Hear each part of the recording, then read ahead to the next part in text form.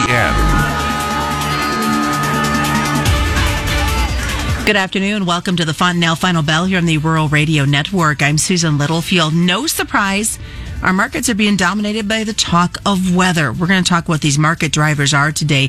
We know that wildfires are an issue. Our winter wheat crop, even though we're getting ratings from USDA, some of them are not as good as what they've been in years past. But not only dry weather here in the States, I know that we had talked earlier this week about drought in the Middle East, dry weather in Argentina, now dry weather coming to the way of central Brazil. So no matter what you do, you can't seem to get away from the topic of a weather-related market. And I think more intense this year than we've seen in previous springs. So we're going to get all the details today on all of this from Todd Hultman. He's DTN's lead analyst. And Todd, we look at this market drivers, no surprise that it is the weather. It is. And, that's already on top of a lot of bullish factors we've seen already this year, starting with drought in South America, as you mentioned at the top, and the whole situation in grain. So this is just one more layer on top, and those weather factors really picked up this week. So before we look at the weather factors here in the United States, let's look at South America, because we know that Argentina continues to be extremely dry, and now Brazil is going to be adding to that dryness. Yes. Argentina, the latest crop ratings are 20% good to excellent for corn, 23% on soybeans. Both of those crops are turning mature, and harvest has actually begun. So we're at the late phase of that. There is a little rain expected next week for Argentina, but as late as this crop is, it probably won't be much benefit. Earlier in this season, we saw Brazil's soybean crop come up short. We're still working on estimates for that crop, but it's down significantly from what we were penciling in last fall. I look back to 1985. This is only the fourth time in history we've seen a significant hit to the soybean yield in Brazil. So it's a rather rare event for soybeans not to do well in Brazil, and yet this is one of those rare years. So having said that, what type of pressure is that going to put on the market, knowing that many countries bank on Brazil having, and South America in general, having a boomer crop? Yes. Well, Brazil in particular is the world's largest producer of soybeans, and China relies heavily on the exports from Brazil to maintain their strong demand. So any loss there translates directly to the U.S. export bottom line, and we have seen a pickup in our exports here in the U.S. already. Our new crop sales are up 52% from a year ago already this early in the year, and our old crop sales are starting to slowly catch up with last year's record pace. One thing that concerns me, Susan, is when we look at the FOB price comparisons between the U.S. and Brazil.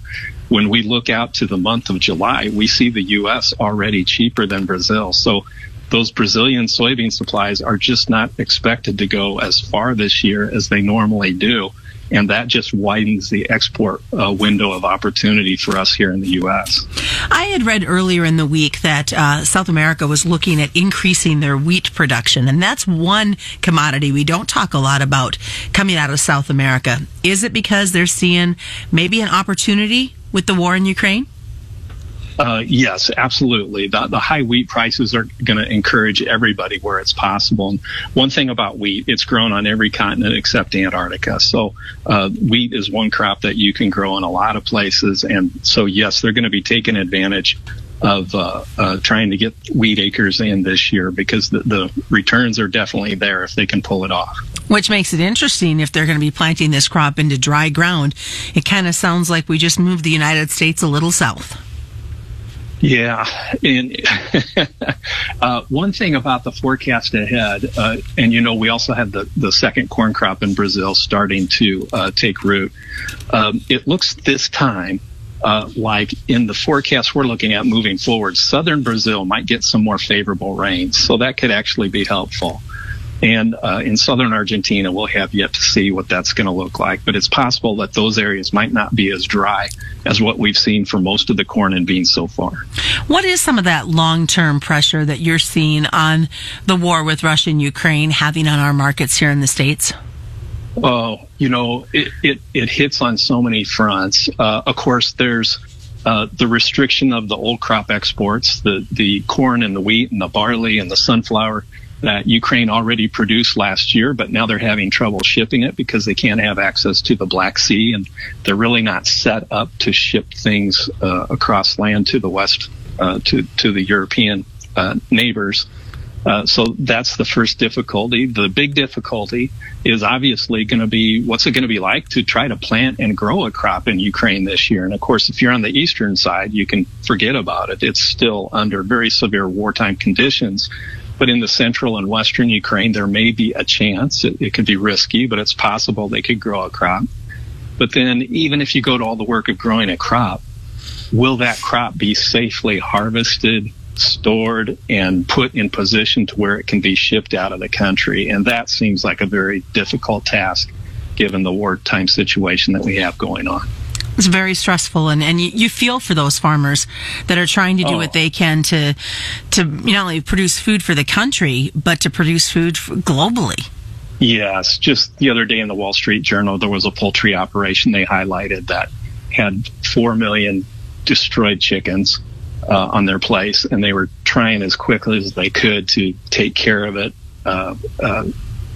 but at the same time dealing with Russian soldiers and all the wartime aggression going on. This was also an operation that exported over 1 billion eggs per year, and they're basically being shut down this year. It's sad to see, in addition to all the loss of innocent life. Definitely disheartening. Well, stick around, folks. We've got a lot more coming up as we get ready to start the second half of the Fontanelle Final Bell. Quick reminder, in case you forgot, markets are not open tomorrow in observance of the Good Friday holiday. We come back, we'll talk about what's happening with the winter wheat crop here, what's happening with planting in general.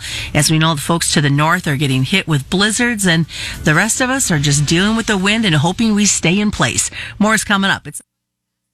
At Fontanelle Hybrids, people and products make the difference. Here's Fontanelle dealer Brandon Novak from St. Paul, Nebraska. Fontanelle offers a strong product lineup through their soybeans and through their corn. Working with the people of Fontanelle have made things a lot easier just because I have a sense of security and knowing that the products that I choose will be the right products for my farm with the help of our knowledgeable agronomists and FSRs. For more, contact your local dealer or go to fontanelle.com. Always read and follow grain marketing and all other stewardship practices and pesticide labor. Back to the Fontanelle Final Bell here on the Rural Radio Network. I'm Susan Littlefield. We're continuing our conversation this afternoon with Todd Hultman. Todd, of course, is DTN's lead analyst. As we look at the markets, and we said that in the first half, it is definitely still a weather-dominated type of market. And Todd, this is the earliest I think I ever remember us talking about weather this intensely in the crop forecast in the last couple of years. Oh, boy. Yeah, that's fair to say. You know, it was 2019 when we got all that excess rain, and that turned out to be a big mess at planting time. But it's unsettling to see the dryness in the western corn belt that we're already seeing. And on top of that, our meteorologist is looking for basically a hot, dry summer forecast for the entire corn belt. So to start out this dry and have prospects for hot and dry this summer is pretty unnerving. Let's look at the winter wheat crop first off, on seeing the fact that not a lot of it's coming out of dormancy. There's some issues. We see that in the weekly crop progress report. Numbers aren't very good for this crop at this point.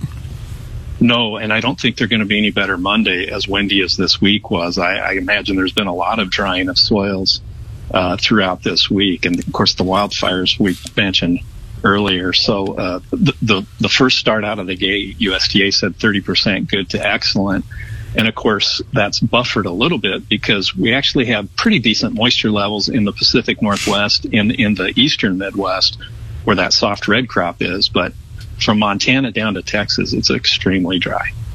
I just saw, and if I push you on the spot, I apologize, but I know that there was talk of some rail issues, and you brought up the PNW, and I understand that the UP has been backed up. And is that going to cause any concerns when it comes to grain movement? Yeah, that's a big concern. And my understanding is they're asking some private cars to be withheld temporarily, and I think it affects Cargill, CHS, and maybe ADM, if I read that right. So some of those cars carry grain, some of those cars possibly carry fertilizer. It's never good to hear, less rail service. And of course, we're still having all kinds of transportation issues stemming from the pandemic that we really have not recovered from yet. We had such a focus of it's dry here in our neck of the woods, but if you go east to the Mississippi at this point, there's some areas that are like, okay, we've had enough rain for a while, we can stop. Yes, it's definitely a tale of two cities once again this year, and the contrasting line seems very stark. In fact, if you run that line down the eastern edge of the Dakotas and Nebraska all the way down, it's very dry to the west and much better situation moisture-wise to the east of that. So they ought to be in good shape for planting as far as the better moisture levels go, as long as they're not in areas that are getting too much. There are some areas that have had quite a bit. But overall, the Eastern Corn Belt, once again, is looking to have the more favorable conditions. Our question is, by the time we get to July and August, though, will that moisture still be there? And so far, our long-term forecast is raising doubts that it won't be there. $8 corn bids in Nebraska, can it be tied to the dryness and the red flag warnings and everything else that's been thrown at us this growing season? Yes, it's a little bit of everything, Susan. We've had really very good ethanol margins for the most part through the year. We continue to need that ethanol to help stretch those fuel supplies.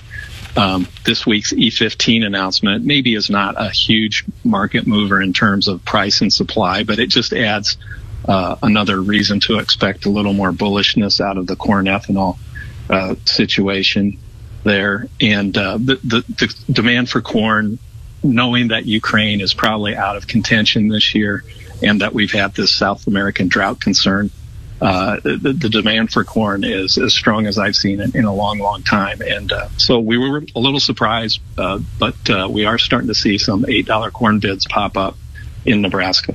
And that, I'm sure, is causing some stress for these livestock producers at this point. Oh, yeah. And especially if you go down into Kansas and the Texas Panhandle, those $8 corn bids go up to about $8.70 in the Texas Panhandle. So that just tells you what kind of a stressful situation they're in. Obviously, it's tough to get hay. It's tough to get corn. And that's another reason we have concern that pressure continues to be on producers to liquidate cattle. So in the near term, it continues to be very stressful. I was just going to ask you about that. What are you hearing? Because we've heard a lot of heifers going to slaughter, unfortunately, because there just isn't feed for them. Yes, well, we continue to keep our eye on that beef cow inventory, and it's taken quite a dip the past 12 months.